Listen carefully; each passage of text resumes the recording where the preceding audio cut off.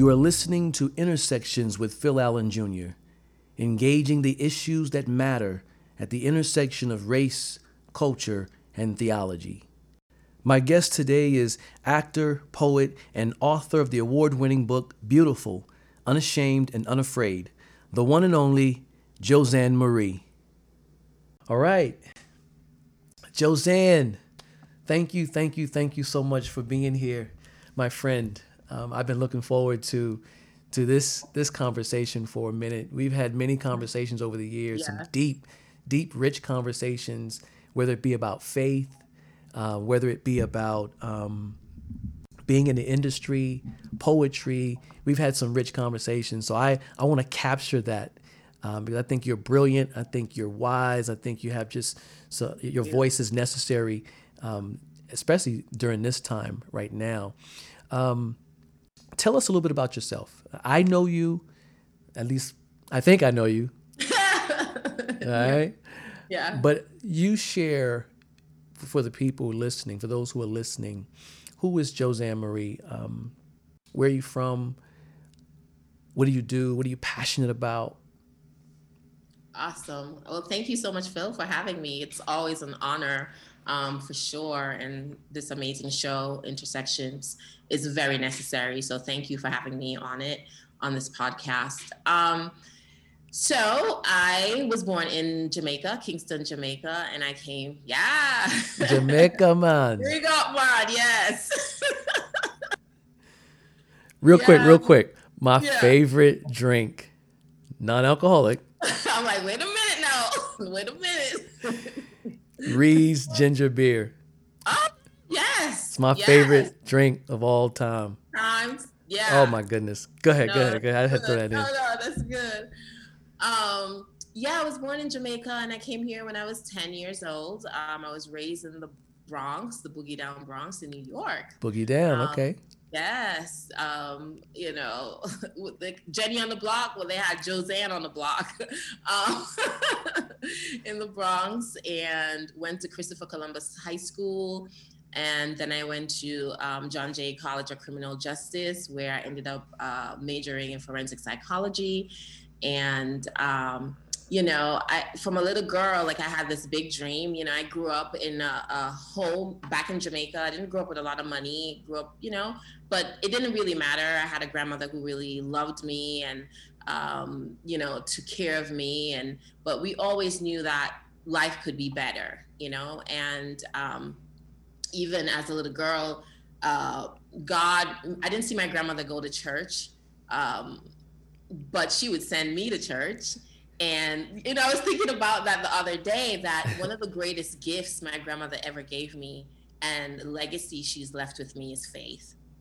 Okay. And she didn't have a lot of money to invest in my education and, things that we hope for, right? Or she didn't leave me no land or anything like that, where I could be like, oh, but I was just thinking about it the other day. Wow, my grandmother gave me one of the best gift ever, which was get up every Sunday, go to church, invest in your faith, own your faith. Exactly. And that has blessed and enriched my life to this point. So, the best treasure ever. And, I came to the US for a better life, and always knew from I was a little girl that all I have to say, this was, I give that to God. I just had a knowing that I was created to do something great, that I was created to make a difference. I've always had that as a child. I always wanted to help the kid in class that nobody wanted to hang out with. I was very strong. I had very strong passion against injustice. I hated when people looked down on other people. I always had that when I was as a child. I always wanted to come to the rescue. And I believe that was something God placed in me. And I just saw the world bigger. And when I came to the US, that was a dream, was to create a better life in order to go back to Jamaica and help my mom and my grandmother. And, you know, that's third world country. That's what you do as an immigrant, you know, and especially in America, where it's stated that this is the land of dreams and opportunity. Nevertheless, when I got here, you know, unfortunately, I encountered some, you know, things in the home dealing with child abuse and so forth. And that kind of took me off course. But there was just still this desire to win. There was still this desire to overcome in my life at that point. And so, you know, I went to high school and graduated and decided that I wanted to go to college. And the dream was to become, I wanted to be many things. I wanted to be a flight attendant. I wanted to be a lot of things. And it changed over a while. But I was very drawn to entertainment. That was like the common thing all the time, was that I wanted to perform. And interestingly enough, even though I went to a criminal justice school, I would say that's where I was really discovered as an actress, through a off-Broadway director who decided he was going to be an adjunct professor at John Jay. And he had an audition for a play, and I went out for it, and he was like, I don't know what you're doing here, but you need to be a performer. And that was the confirmation that I got for myself, that this was my path. And he gave me my first acting job as an actress, to tour throughout New York to encourage people, interestingly enough, through social issues like teenage pregnancy, you know, don't drive and drink, and all of that stuff. But yeah, I started that, and that led me to LA, and here I am as an actress, and now an author and a speaker, and many more other things that I'm learning. You know, but I'm very, I must say, I'm very passionate about God. I'm passionate about life.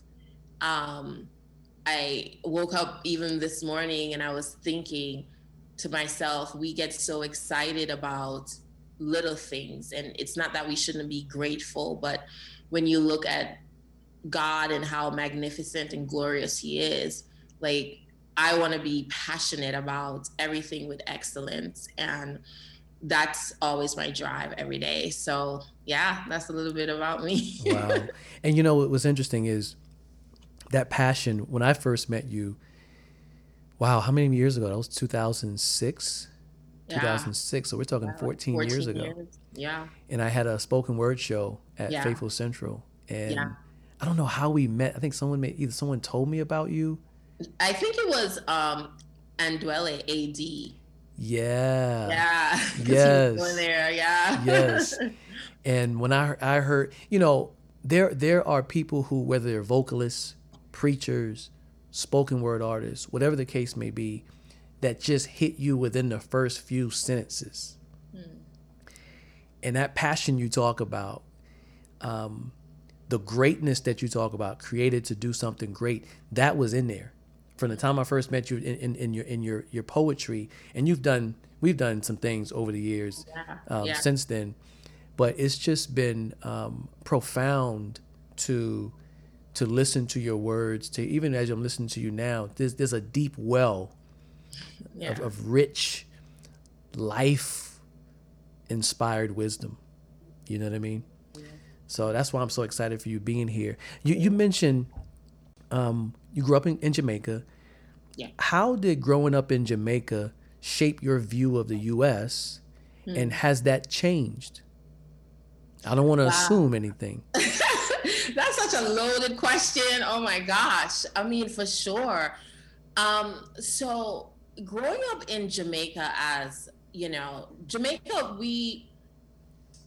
it's twofold. So as a child growing up, especially as a, you know, Black woman, dark-skinned woman, I mean, in Jamaica, we also have so many different shades in Jamaica. Like when people think of Jamaica, they think about just like, you know, beaches and, you know, Black women. But you go to Jamaica, there's definitely a melting pot of just a variety of color when it comes to, you might see an Asian Jamaican, You might see an Indian looking Jamaican. They call them coolie, where they're dark skinned girls with long straight hair. And they're like, what go on, man? Where? And you're just like thrown off, like, what? Where am I? You know? Yeah. Or even an Asian person speaking patois. And that's because we had so many businessmen and women who've, you know, traveled from India and China and from Syria. Like my grandfather, my grandmother's dad was Syrian.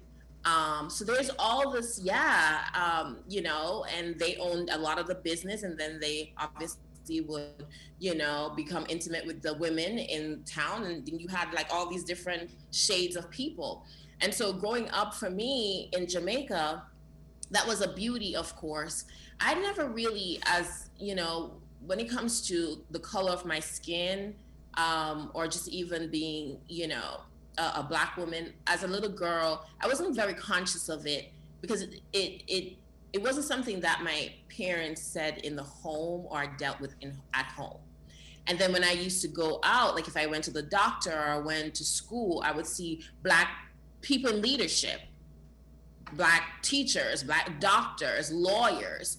So it was, and we didn't learn a lot about slavery. That's another thing. That wasn't something that they focused on academically at school. So I didn't know that, you know, when it comes to Black history, that slavery was like a main thing.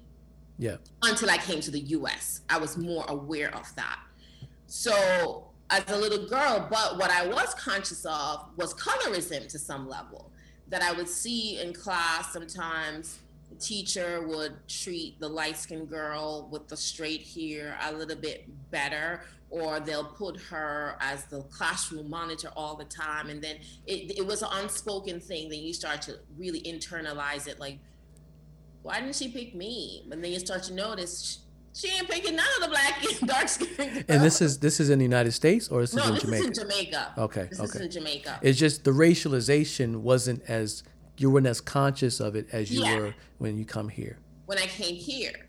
So when I came to the U.S., and I was just having that conversation a couple of days ago. When I came to the U.S., you know, I never felt like I couldn't do anything because of the color of my skin. That was not a narrative that I had in my mind. I'm just like, okay, she Black, I'm Black, she's white. What's the problem? You know, exactly. She studied, you know, and we were taught to be excellent, you know, like the way even academically in Jamaica compared to the US, when I was in 9th grade in the US, these were things I learned when I was like 7, 8 years old in Jamaica. Wow. So, you know, it was just like a breeze to me. I'm like, this is high school, you know? You know, anyway, and that has to do with the British and just a lot of different things.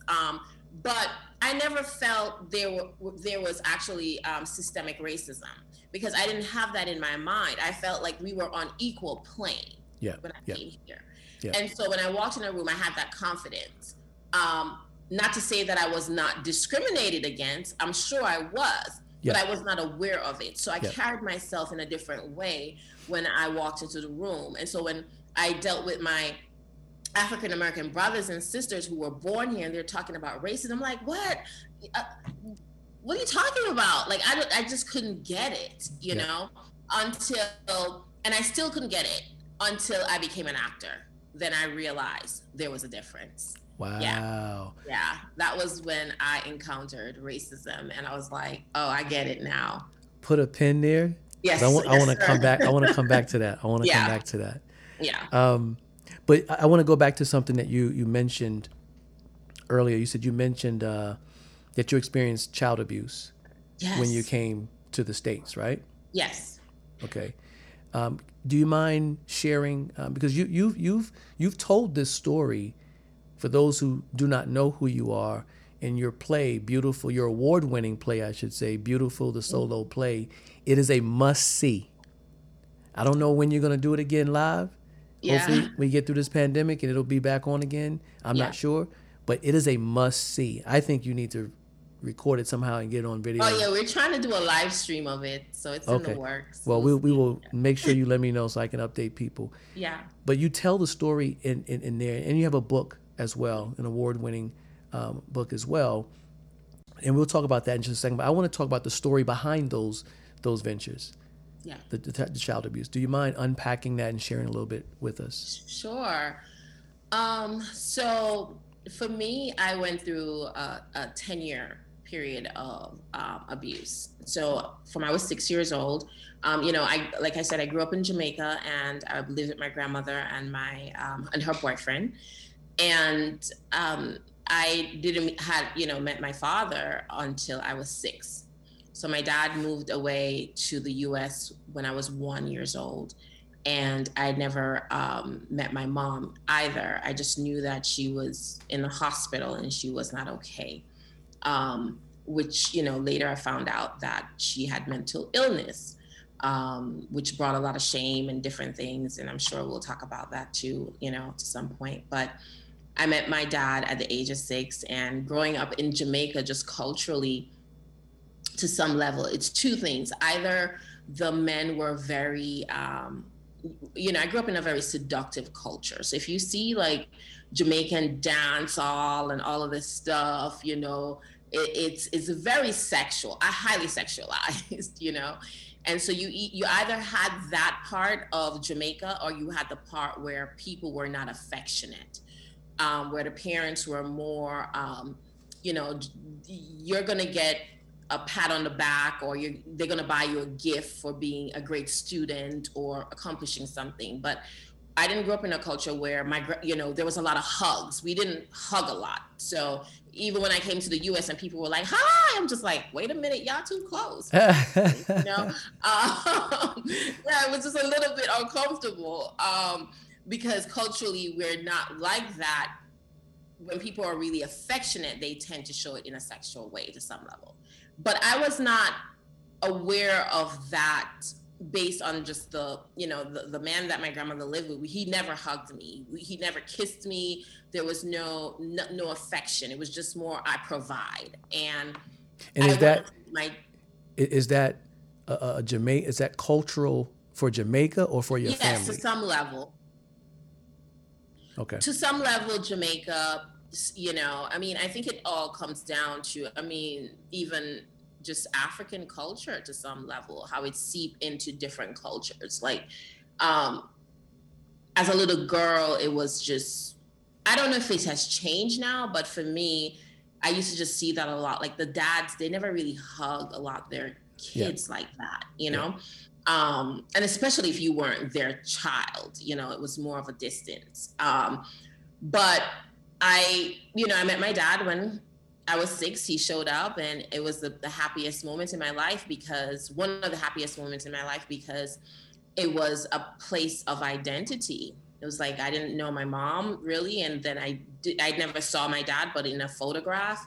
And we used to write letters and so forth. And then one day I'm outside playing and he shows up, and it was like I had something or someone to affirm my presence here, as a young girl. And so I was very excited. And, me and my dad, he was there for about 2 weeks, and it was just the world, but through it all, through that period of time, he was affectionate to me, and, he hugged me, and he told me I was beautiful. That's the whole thing where beautiful comes from, because, my dad, unfortunately, was inappropriate. And so he kissed me inappropriately when I was 6. And this was the first time I was meeting him. And I didn't know what that meant. I just, because like I said, I never got an affection from someone else to kind of set the foundation, you know? Yeah. So for me, it was just like, what was that? But then again, I was just like, I'm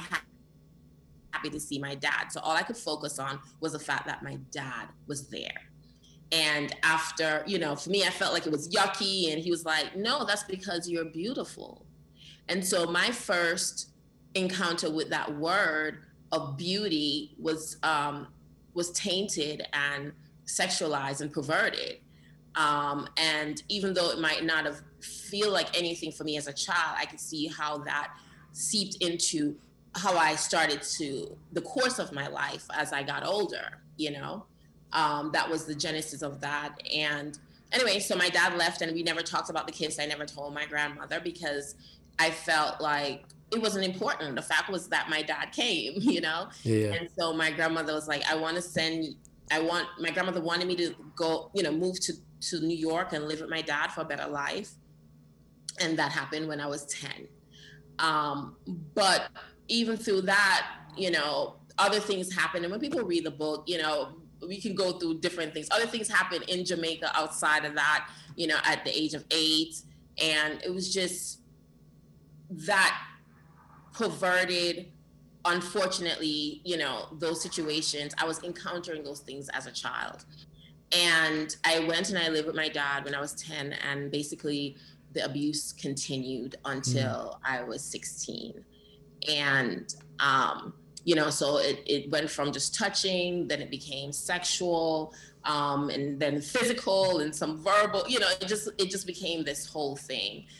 And I think what it did was it brought me into this dark place because, here I am in the place of dreams of opportunity and feeling alone and feeling, all of these things. And now I was more aware of my body, and a lot of shame came with that. A lot of blame came with that. A lot of fear came with that, in addition to other things. And so at 16, I decided to run away from home after all those things happened. And yeah, that became another journey in my life. So at 16, it was my junior year in high school. I had one more year to go, and I was homeless going to high school my last year of my senior year.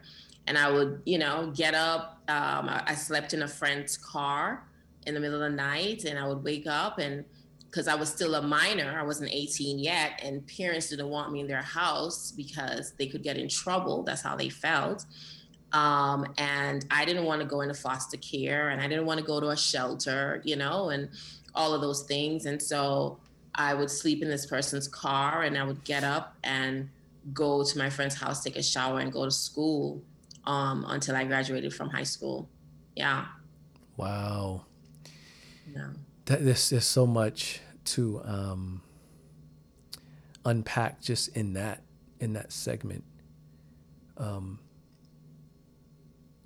The statistics I did find talked about 1 out of every 4 Black girls experiences this. Yes. Yeah. Right. Yeah. I mean, just in the U.S. alone, 500 women are raped and sexually assaulted each day in the U.S. alone. Just imagine just the entire world, 500 a day. Yes, at least 500 a day, the average. Yeah. That's unbelievable. Yes. That's insane to me. And I know it's real. It's not that it's insane or unbelievable that I don't believe it. I'm saying I know it's real. Yes. You know what I mean? And it angers me. And I asked the question earlier, and I talked about the difference between what happens in the Black community and what happens in the white community, or communities of color and the white community. Because this podcast is intersections, race, culture, theology. So I'm always talking about race and seeing how those structures have produced conditions. Not that people aren't responsible within those situations, don't get me wrong. But there are structures that produce conditions that affect different groups of people differently.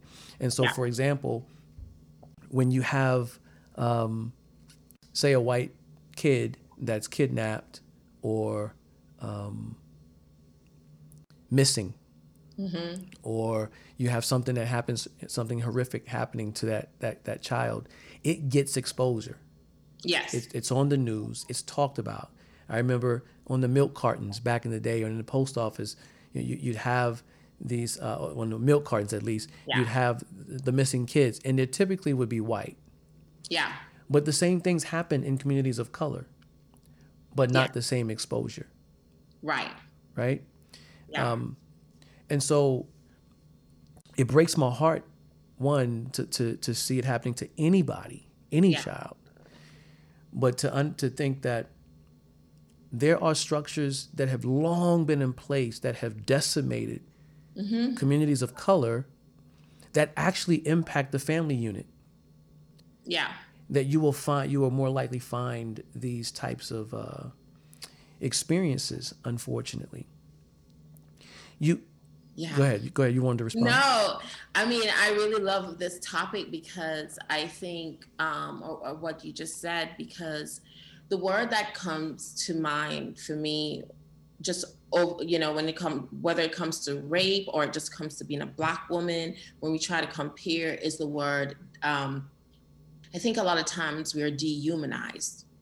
And that's something that's seeped in our culture, that we, as Black women and Black men, just in general, that we're not always look at as human beings to some level. There's this idea that we are super saviors, and that in order for us to have value, we have to be broken down and tread upon, or we have to go through extreme suffering in order to feel accomplished. There's all these additional things that are added to that. And so it's just a really, we don't have the resources a lot of time to take care of certain things that need to be taken care of.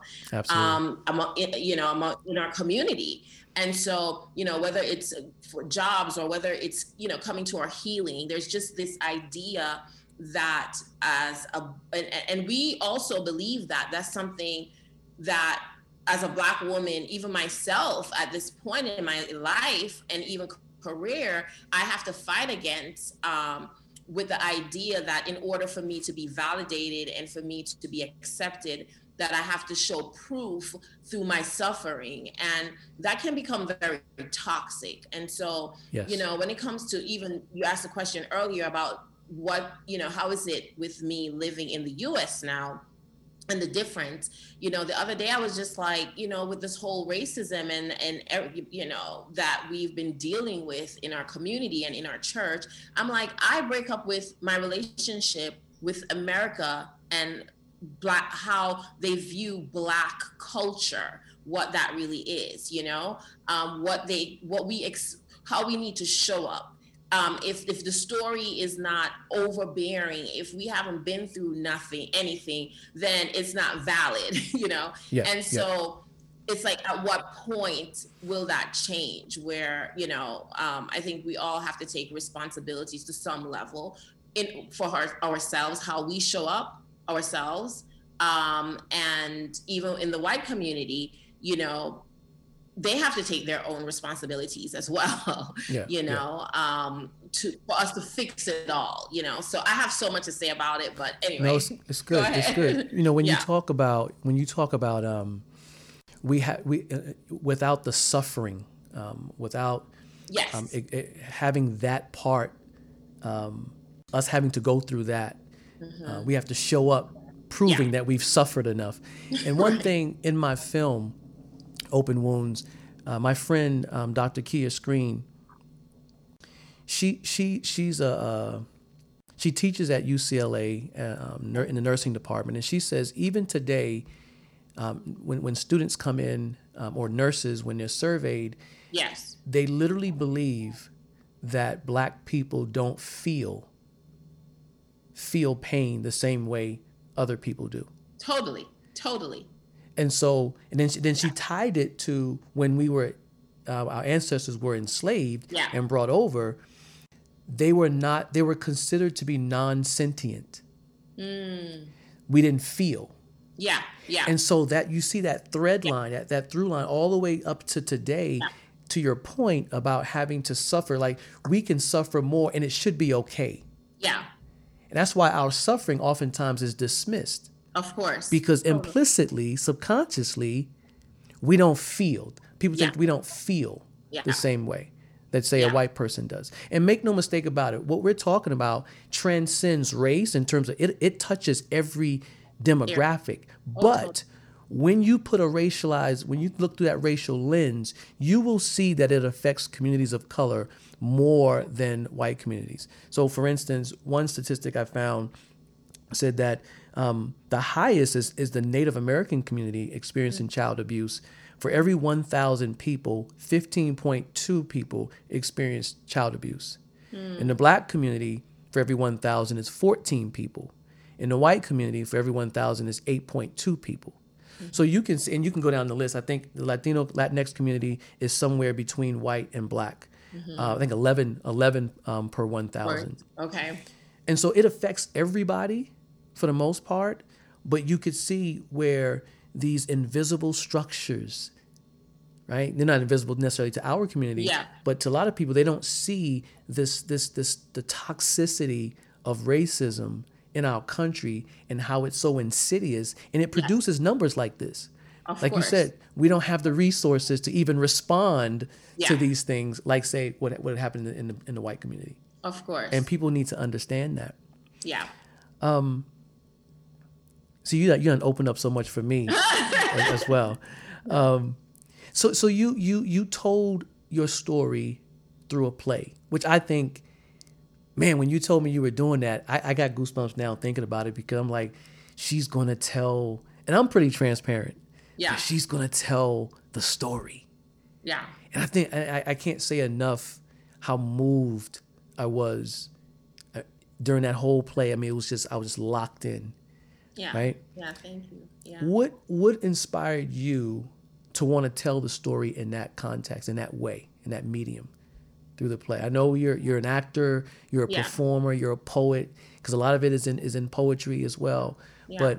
But not everyone connects that dot. Not everyone will take. So sometimes the gift and the skill becomes an escape from. Yeah. So they don't want to bring the hard stuff, the tragedies, to that space. Yeah. You didn't separate. You actually brought it in there and allowed yourself to tell that story. Yeah. Yeah, I mean, Beautiful was a journey for me, because after going through that, situation, and, what people have to understand, like when a woman, any child is abused, it's like murdering the soul. Absolutely. Yes. God's intention for us, the family, I remember a conference that I was at that you would invite me to. I think her name is Debbie Titus, that said, Mom Titus. The home is the basis of all of human society, or something like that. Yeah. And I really believe that, because I believe God created family in order to teach us how to trust, how to build identity. I mean, shape, who we are, or giftings and different things like that. And when that's broken, right? When you have a trust from a father that is broken, and you lose a part of yourself, you lose the part, the essence of how God created you to show up in the world. And so for me, I had to relearn, the transform and renewing of my mind as I got older, because if I had to put it in one sentence, I grew up based on the circumstances that was handed to me. I grew up in a world and a society and a home, to some level, where my body was objectified. I wasn't seen, heard, or loved the way God wanted me to be. And so I filtered everything that I wanted everything was external. So I started to live the life where I wanted to find love. I wanted to find identity outside of me and outside of God. And that will take you on a whole journey. So, here I am as an actress. When I came to LA, I moved from New York, and, I was here, and I knew that this was where I was supposed to be. I was in purpose, but I still was broken. So that issue was not taken care of. And so I was performing and doing commercials, and mostly a lot of commercials, and making money. And, you know, here I am out in Hollywood, and it's like, okay, you know, I found identity, right? Because, you know, people are seeing you, you're on TV, and you're driving a nice car, and, you know, all these external things. But still there was a wounded child. Still there was a wounded woman that no one was really, wasn't, you know, obviously because no one was privy to here, because I just moved here. And I think through prayer and just amazing people in my life, like, God led me to a place where I needed to find my true identity, who I am, and that Hollywood was not going to define that for me. And that was the thing that, you know, because I booked a feature film, and I went away for 3 months to shoot it, and I came back, and, you know, I had managers and agents, and they're just like, we want you to dress this way, and we want you to look this way, and be here and do this. And it wasn't me. I knew it wasn't me. Going back to that little girl in Jamaica, I knew my life had purpose, and it was greater than money and car and being on TV, just to be on TV. And so being the radical, because I got that radical side of me, being the radical side of me, I fired everybody. I was like, I'm done. Manager go, agent go. Wow. I'll just cut cold turkey, you know. And I was just like, I need to go and find Josanne. But when you start to find yourself, and you start to let God work in that, it becomes really messy, because it's not a playing thing now. It's like real, face to face with myself. And I realized that I was still broken, and I was still angry, and I was still resentful. And one of the worst things we can ever do is to filter our calling through anger, because we just never, you know, love should drive us. Hate should never drive us to do anything. Yes, and so I remember talking to a well-known psychologist, and she said, I'm a psychologist, and she said, hate drove me to be the best. I hated my mother so much, I decided to be the best. And even when I was the best, I was not satisfied with my life, because I was still broken. This is a psychologist. Yeah. Wow. And so it was important to me to find healing. So Beautiful, when Beautiful came about, I had went on this almost 8-year journey of really trying to discover who I was. I was not trying to be on the stage. I'd given up acting. I actually thought I was going to become a missionary. That was the goal, because I wanted to help people. So I thought I was going to move to Haiti. I was going to be a missionary, and I was done with Hollywood or anything acting.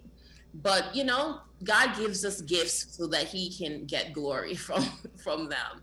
And he just wanted me to come to a place of understanding that my identity was never in what I do, but it's who I am in him.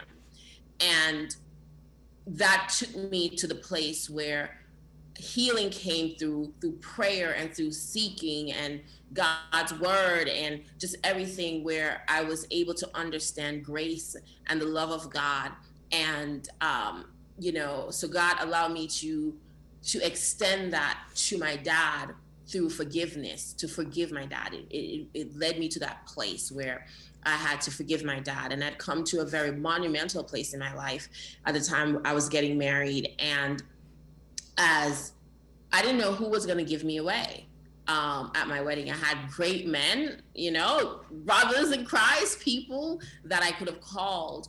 But just through prayer, I felt the Holy Spirit was like, call your dad. Wow. And, you know, don't get me wrong now. At first, I was like, you know, that would be talking too. Let me just make sure this is from Jesus. You know, but I knew it was God. And I picked up the phone and I called my dad. It was very robotic, you know, because when you share your testimony and things like that, people think it's like this like moment, like it was just bliss. It's like, no, I just picked up the phone and was just like, hey, look, I'm getting married. It's in 10 days. I want you to come and attend the wedding. It was very dry and very to the point. And one of the things that I'm learning is, like, sometimes when you're called to do something, we always feel we need to feel good in order for it to be God. Yeah. And sometimes it's just obedience. Yeah. And at the end, the good, you feel the good after the obedience, if I may say so, you know? Yes. So I called and he came, which I was grateful, and we had this conversation. And as in Starbucks of all places, and The Church of Starbucks. Starbucks, yeah, Starbucks be hooking people up and making things happen. And so it was the first time I was confronting him about the situation for over 8 to 10 years, but I was a different person. I didn't know what that would feel like. And sitting in front of him, I realized in that moment, that how much grace and mercy was in my own life. And I remember him touching my hand and apologizing and saying, "I'm sorry." And through the whole, situation, I'm sitting there and I'm like, "I'm sorry," like 3 words. 3 words. Like, do you know all the things that I've been through to get to this point? And all I can hear is, "I am sorry." And then I heard 3 words to me, and it was like, "It is finished." You see, everything, it is finished. God did it in my life, and there was nothing more to do more than to extend grace. And so I was able to look at my dad not as just the man who abused me, but as a human being, and that we were born in sin and shaped in iniquity. And it was this moment, a revelation and an understanding that I'd come to know for my own self, to see my own depravity even outside of what my father did. And that was my experience, and God was just so gentle with, and I want to just say, even for anyone that's listening, it might seem, because in such a short period of time explaining something that is so heavy and weighty, it might seem so, wow, but the beauty of it was how much time I was given over 8 years. It took me 8 years to get to this place. It wasn't overnight, and it just shows the gentleness and the great timing of who a loving God is, for myself and also for my dad. And I was able to extend that forgiveness. And I think the last thing that stood out to me was, can you honor someone who's dishonorable? Because it goes back to identity, it's like identity does not shift based on how people treat us. You are who you are. And it's hard to do at times, and, it was a perfect example of my dad giving me away at my wedding, in the sense of how God take the things that seems no one wants and might look unholy, and let that person or that situation partake of him. It's like, why should he be at the most, supposedly the most amazing time of my life? Like, he shouldn't be there. But that's not how God saw it, and I was able just to see the love, even for my own self, and so that happened. And, I ended up writing after my healing, I ended up writing Beautiful, the play. I wrote it because I wanted to encourage people that a tragic event really, don't need to be the story of your life. That there wasn't, a period after abuse. There is always a comma if you're breathing and you have life. And so I took a step of faith and shared the story. I didn't want to go on stage as a woman broken, because when you're sharing a story like this, you open up a lot of things in yourself, and you have to be ready for the commentaries and just anything else, and so I did Beautiful. I wrote it and I took a step of faith, and I was only going to do it for a stage reading. The goal was do it as a stage reading, and I did it. And the me who loved doing things in a big way, I was like, I'm gonna just rent out a 300-seat theater and we gonna do it. Let's go, And got there with like 15 people showed up. Like, okay, the show must go on. And humble beginnings. Humble right, beginnings. Exactly. 15 people showed up, but it's not about the people, right? It's about the obedience. And within that 15 people, I had my director in that audience, who later took it to the Latina Theater Company, who ended up producing it. And we did a 3-week run, and we thought of just the workshop production of it. And then it was like, we're going to do the premiere production. It just went from one stage to the next. And before you know it, we had like a 5-week run of the show, and people were just giving their testimonies, but I'm going to say this last, and I always have to tell this story because I want people to understand the weight of abuse and how it affects lives and destinies. The last night of my show, I met a 74-year-old Jewish woman. And I always tell this story because I felt like God gave her to me as an imprint in my mind and my heart, why I need to continue telling this story. And, I say all of that to say that she came up to me at the end of the show, and I thought, she was crying. And at first I thought she couldn't even speak because it took her such a long time. And she grabbed onto my hands and she said, "Young lady, when I was 8 years old, I was raped. And tonight is the first time I'm telling anyone. And I feel beautiful." And I remember I just wept. Like, I just wept. And I hugged her. We were like two lost sisters. Like, I just hugged her. There was no separation. There was no, she's Jewish, she's 74, I am Black. It was just like, I understood that. But I walked away from that experience saying, oh my gosh, 64 years? 64 years of not telling anyone about this, and the shame and the fear. And so I saw it was no longer a show for me. It was necessary. It was needed. It was something that I felt like this conversation need to continue. So hence the book and, other things, So that's why I do the play, and I've just seen how it has give other people permission to speak out themselves and bring healing. I mean, I still get DMs and Facebook messages of a person who saw my show last year, who forgave her dad this year of what he did to her, and those things are very encouraging and humbling at the same time. So, yeah. Wow. Yeah. How do I respond to that?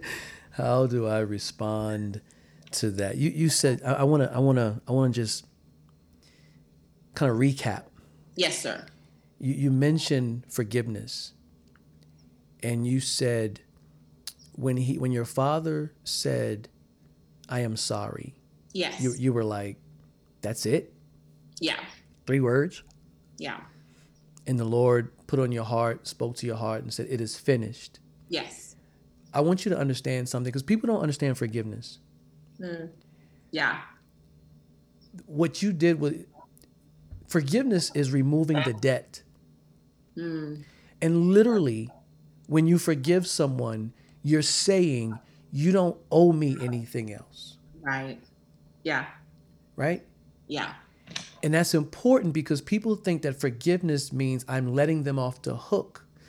And really, you're letting yourself off their hook. Yeah. You better say a word today. Okay. You see what I'm saying? Yes. Because I've gone through the same thing. I went through the same thing with my dad, forgiving my father. Yeah. Even to the point where you say, can you honor the dishonorable?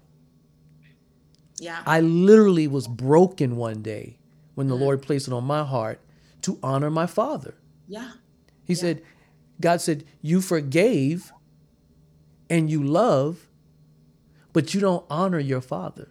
Wow. And I was getting ready to preach the next day on the 10 Commandments. Wow. and the Lord placed it on my heart. You can't preach that because you'll be a hypocrite because you don't honor your father. Wow. Wow. And so I had a 24-hour period where I had to decide from that point on, starting with that message the next day, I was going to honor my father with my words. Yes. And because forgiveness, it is just that. It is finished. It is finished. You're removing the debt. It does not mean you have to put yourself back in a toxic relationship. It does not mean you have to be back in that relationship. It means I'm no longer hostage to the debt that you owe me. Right. So people think they're releasing the other person, but you're actually releasing yourself as well. Right. That's why what you just shared was so important. Wow. Wow.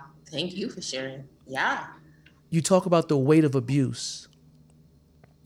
I had a similar story. As a personal trainer, I had a man, he was 63 years old. Now, this wasn't sexual abuse. This was verbal. Yeah. He said when he was 9 years old, his father said to him, was very abusive, very mean man.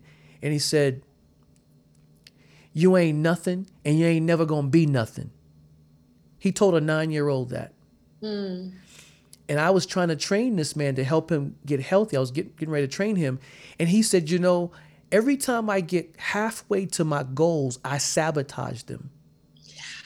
And I don't know why. Yes, yes, yes. That's a real thing. My initial consultation with him apparently was so deep that it took him back 54 years and he connected the dots as to why he sabotaged when he would be on his way to his goals, because he kept remembering what his father said when he was 9 and he didn't think that he was deserving to be healthy. Wow. Wow. 63. Wow. He held on to that for 54 years. Now, needless to say, he said, I don't think I need personal training right now. I think I need therapy. So I never got to train him. So I lost the client. But for him, it was freeing because the next time I talked with him, he actually told his father. He reached out to me. He said, I told my father for the first time, I stood up to my father at 63. His father was still abusive. And so the weight of abuse, imagine how many people are walking around with that weight. How many people, as you say, you didn't want to go on the stage broken, wounded. Imagine how many people are showing up wounded, broken, deeply, walking in their calling, going to their jobs, showing up to their kids, showing up to their marriage, showing up deeply wounded. Yes. So thank you, first of all, for just your openness and sharing. I just wanted to share the thoughts that I had from you, from what you shared, and you got into your book. We got a minute to go. We ain't done. Let's go. I'm riding with you today. So you said you have a book. So what's the difference between the book, Beautiful, Unashamed, and Unafraid? Which, by the way, everyone, you can order Beautiful, Unashamed, and Unafraid by Josanne Marie on Amazon right now. Yes. Kindle or hard copy. And I got a copy here so y'all can see. Go get the book. Yeah. Go get the book. All right? Yes. So what's the difference between the book and the play? Is there a distinction? What's the difference there? Well, the play, it's 90 minutes, hour and a half, and it takes you on the journey, obviously, of my story, like the heart of it, and where I was raised in Jamaica and, all of that good stuff. The book is called Beautiful, Unashamed, and Unafraid. And so, like I shared with the Jewish woman, I was asking myself the question, why are women and men waiting so long to talk about these issues? Like, not everyone knew about it, but I did, in a way, talk about it with friends here and there. So me hearing this woman waiting, 62 years was just like, what? It was unbelievable. And then more in my show, I would hear people stand up and saying, oh, I never told my mom till I was 50, or, just all these different things and how it affected their lives. And so that's what inspired the book, because I realized that people weren't afraid of telling their story. people were afraid of feeling shame. Shame is a very powerful thing. Shame can keep you hidden. Yeah, yeah. And not just hidden physically, but hidden from yourself. Like you're stagnant, you're immobile from really moving and operating in the freedom of who you are, because you have this thing over here. It's like this big spot, right? It's like I have on this white shirt, and if I have like, you know, something messy here, I'm gonna want to cover it, right? Yeah. And that's how shame make us feel. We cover up and we start hiding who we, you know, who God created us to be, and the enemy uses it. And I was just like, people are not afraid of telling their story, they're afraid of shame. And that's why it's called Beautiful, Unashamed, and Unafraid with the book. And so I wanted to talk about issues because I felt like I would have a talk back, and the talk back is supposed to be 20 minutes and it would go an hour. And it's like, we got to get out of the theater. And people wanted to talk more. And I wanted to just give people who probably never see the play, you know, something that they could read and they could sit at their own house and digest personally in their own space, that dealt with shame and fear, because I grew up a lot with shame and fear. And it wasn't just about abuse. I realized that abuse was like the nucleus of everything in my life, but there were all these tentacles. Like I was ashamed of that I didn't grow up with a lot of money. I started to become, as I got older, and coming to America, I started to be ashamed of my skin or the features of my face, or I started to be ashamed, you know, did I gain weight? Did I lose weight? Like all these things started to come up, and I was ashamed that my mom had mental illness. Like my whole entire life up until high school, everyone thought my mom was a flight attendant in Florida. It was just the most ridiculous lie, first of all. It was like, why is she a flight attendant and just in Florida? It didn't make sense. But anyway, you know, but I was ashamed of that, and I couldn't talk to people about that. Mental illness is not something people want to talk about in Black culture. It's ostracized. It's, you don't want to talk about that parent or that loved one, you know? And so I spent a lot of time being ashamed of those things. And so I wanted to write, you know, the book is not just about sexual abuse. Yes, it's my journey in there, but there are chapters. The chapters about home. There's chapters, what does that really mean? You know, because my whole life, I wanted a big family. Family was very important to me as a child. And that came from TV, right? Like I wanted my family like the Huxtables. I wanted the little prairie on the house. Like I wanted a family. And my family was very dysfunctional from I came into the world. And I was ashamed of that, not knowing my dad, you know, just all these things. And I realized, so I wrote the chapter Home to say family we confuse family with relative. A relative is someone that you are biologically born into the family by a bloodline, but family is anyone that nurture you and invest in your life, that Absolutely. Make the person that you are. Preach. You know what I'm saying? So I had to cut ties with what that meant for me in order for me to actually live a fruitful life and start to accept the people that God did send to me that was family, that felt like family, that nurtured my gifts, that spoke truth to me, that brought healing to me, rather than trying to hold on to this idea because of bloodline. So that was one chapter. I talk about mental illness. I talk about not settling. You know, I saw a lot of women, especially in Jamaican culture that I grew up, who settled for a lot of pain and a lot of shame when it came to relationships that they didn't want to be in. And I wanted to talk about those things. So the book is so much different than Beautiful, because Beautiful, the play, focused mostly on abuse and overcoming that and a sense of forgiveness. The book Beautiful, Unashamed talks about life in general through that whole situation that I encountered and the lessons that I learned that I wanted to just share with other people as well. It's great.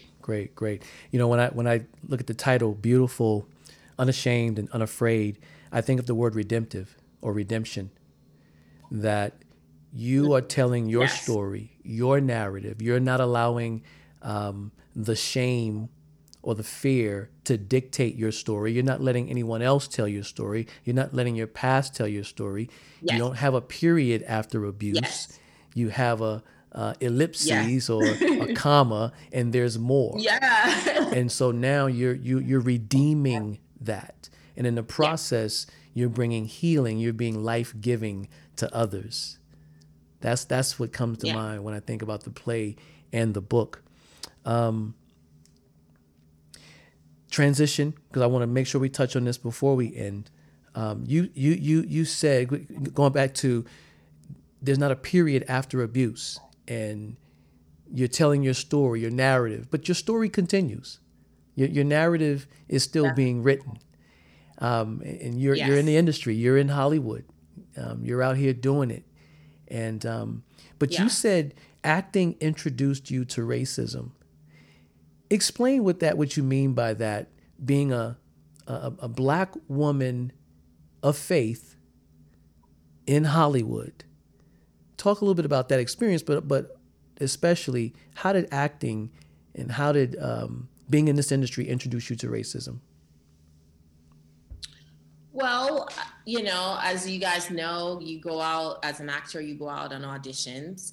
You have an agent or manager, whatever it is, and you get these sides. You get, okay, you're going on an audition tomorrow. Okay, what's the role? What's the character? Oh, black girl. She's black. She works. She works in a convenience store. She's on crack. She sells drugs. She talks like, yo, mother effer, da da da da da. She has, profane tongue. She's very hood. Or she's really funny. Make them laugh, make them laugh, make them laugh. And I would see that all the time coming in for me. And I'm like, what? I'm like, number one, or I would see the N-word if I'm, in a dialogue, like, yo, nigga, and it's like, I don't even talk that way. So I was really confused, it's like, I've never called a man that word ever in my vocabulary as a child and even an adult.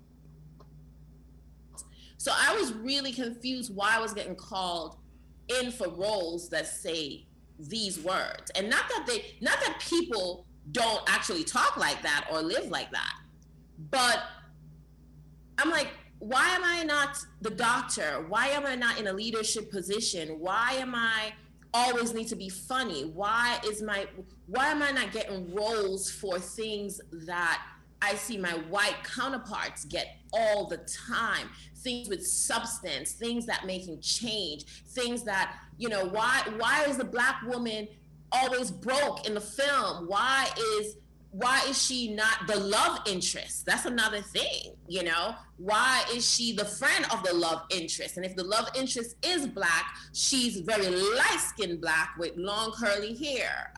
She is mixed, So all these things made me realize that, one, it was a fact that I was discriminated against as an actor, and that they were just seeing me through one lens. And I'm just like, well, that's not the story I want to tell. I don't want to tell. I mean, I could play those roles, but am I going to always go in for that girl? Is every black woman in abusive relationships? Is every black woman, talk with a slang and ghetto, if you want to say? Like, they're not. So, and so I just, dealing with that over and over, for me, was very irritating, and it made me angry. It made me upset, and it came to a point where I remember I got called in for this role. Two times I was let go from an agent. One was I got called in for a commercial that they wanted me to play, and she's like, singing the song, and it had to promote alcohol in a very kind of lewd way. It was just really weird. And I turned it down, and my agent let me go that same night. And the other role that I got called in for was with two I'm not gonna call their names, but two major actors in the industry. And I knew if I went in for that role, I would have booked it because I knew how to play it, but I didn't want to play it. And I said, this is my part, you know? This is my part in that I get to play. And maybe I'm not I might not be at the Oscars, but I'm not going to contribute anymore to this nonsense. So for me, the role was, she's a woman, she's taking care of foster kids, she's abusing these kids, she's half naked, she's smoking weed, and I mean, it just goes on. And then I read the dialogue, and the dialogue has every explicit in the world. And these two white men came in and break the door down and bust this black woman, and she starts fighting them, and her clothes is ripping off, and she's half naked, and they punch her in the face, and she tried to run down the street half naked. So I said to my agent, I was like, I'm not going in for that. And he's like, Josanne, these casting directors really wanted you to come in. I was like, I am not participating in that foolishness anymore. Yeah. You know? Yeah. And I knew if I, you know, because as actors, you want to make money, right? That's a part of your job, is so you could make a living in order to provide for yourself, you know? But outside of that, most people who become actors are in entertainment. Even if they didn't end up that way, they started off. Majority of people start off because they wanted to make change. They wanted to share their voice. They wanted to tell stories. And so, you know, for me, I started seeing that, and not just myself, but I see all my other Black sisters were tired of the same thing. And that's where I encountered the most, I would say, racism in my life, to be honest, is in the entertainment industry. Wow. And, you know, sadly, that doesn't surprise me. Yeah. I have many friends out here that's in the industry. You know, we have some of the same friends. Yeah. And I hear the stories over and over again, the typecasting, the stereotypes.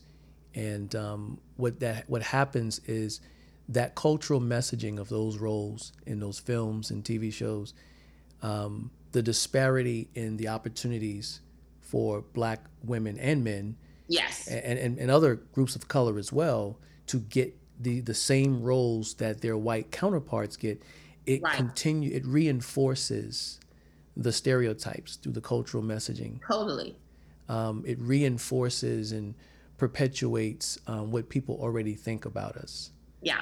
Right. And then when we some people are kind of in a corner. They want to make money. They want to be an actor. Yeah. So they take those roles, and there are always going to be people that take those roles. Yes. And so it becomes difficult to change the system in this way, because it comes at a cost.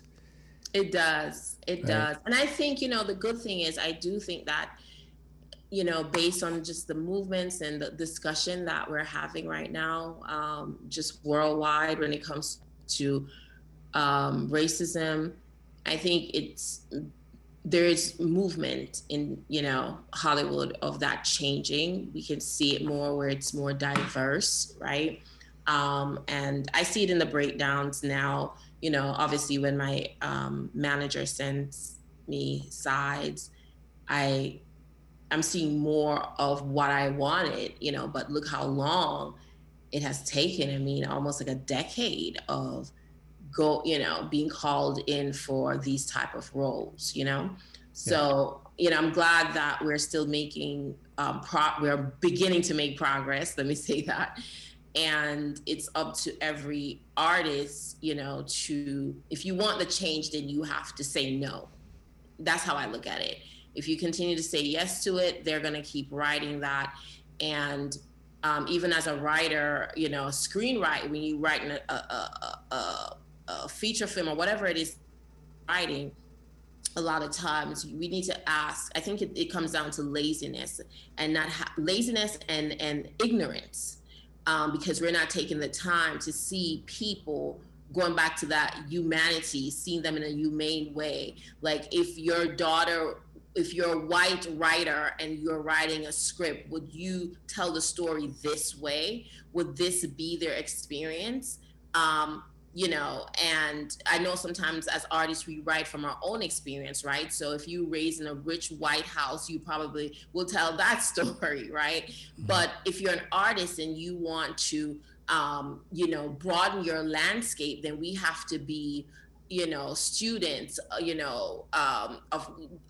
have a museum of culture in our back pockets that we can pull from, because the more we tell broader stories is the better that little girl, black girl, white, Indian girl, Chinese girl, because Asian people are also discriminated against,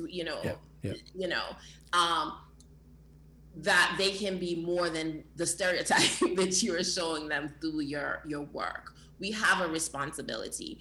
And I'll end with this. Nina Simone said this, and I love this quote, and I always quote it, is that an artist, is responsible for the time, to reflect the time that they're in.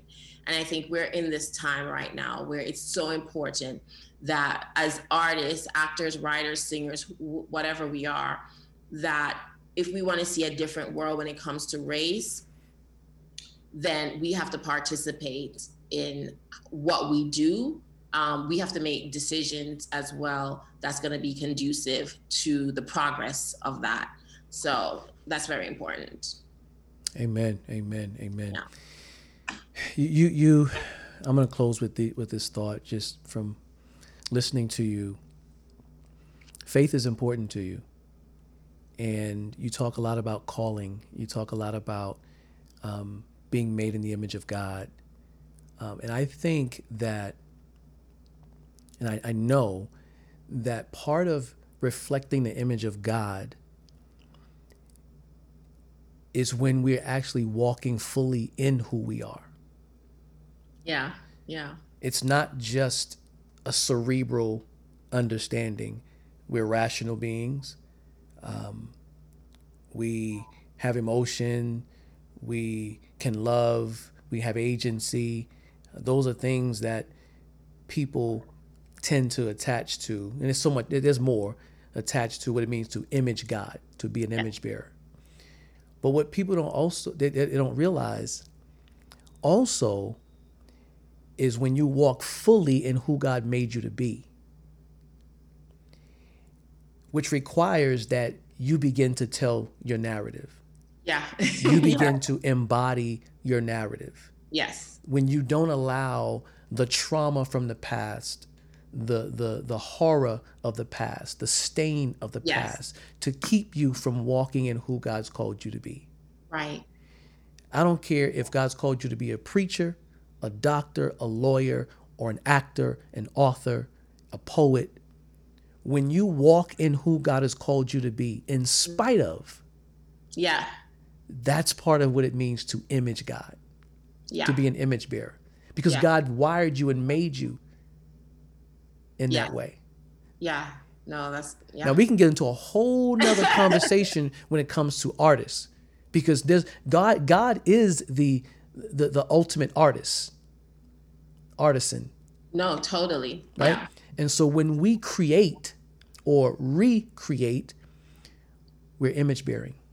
We're reflecting the image of God. And so your life, your journey, your story, and my hopes is that it inspires more people, whether they know Jesus or not, know God or not, that they would see themselves the way God sees them. Yeah. That they would start to walk in how God has wired them, made them to be, and reflect God's image on this earth and impact from that place, from that space. Yeah. Thank you, Josanne. No. Thank you. Thank you. This has been rich. I love it. And I'm sure I'll have you back again. There's just so much. I mean, your show is amazing. I've been listening to some of your podcasts, and just the word intersections and how timely it is. to have it right now, talking about faith and also talking about worldviews with faith, because I think so many times we separate those, right? Yeah, yeah. Where we have the church, but we don't want to talk about the things that are happening in the world that really affects us and really affects us in the church as well. So sometimes to even more than in the world, quote unquote, and I think it's just so important. So it's an honor, definitely, to be on here and to talk about these points.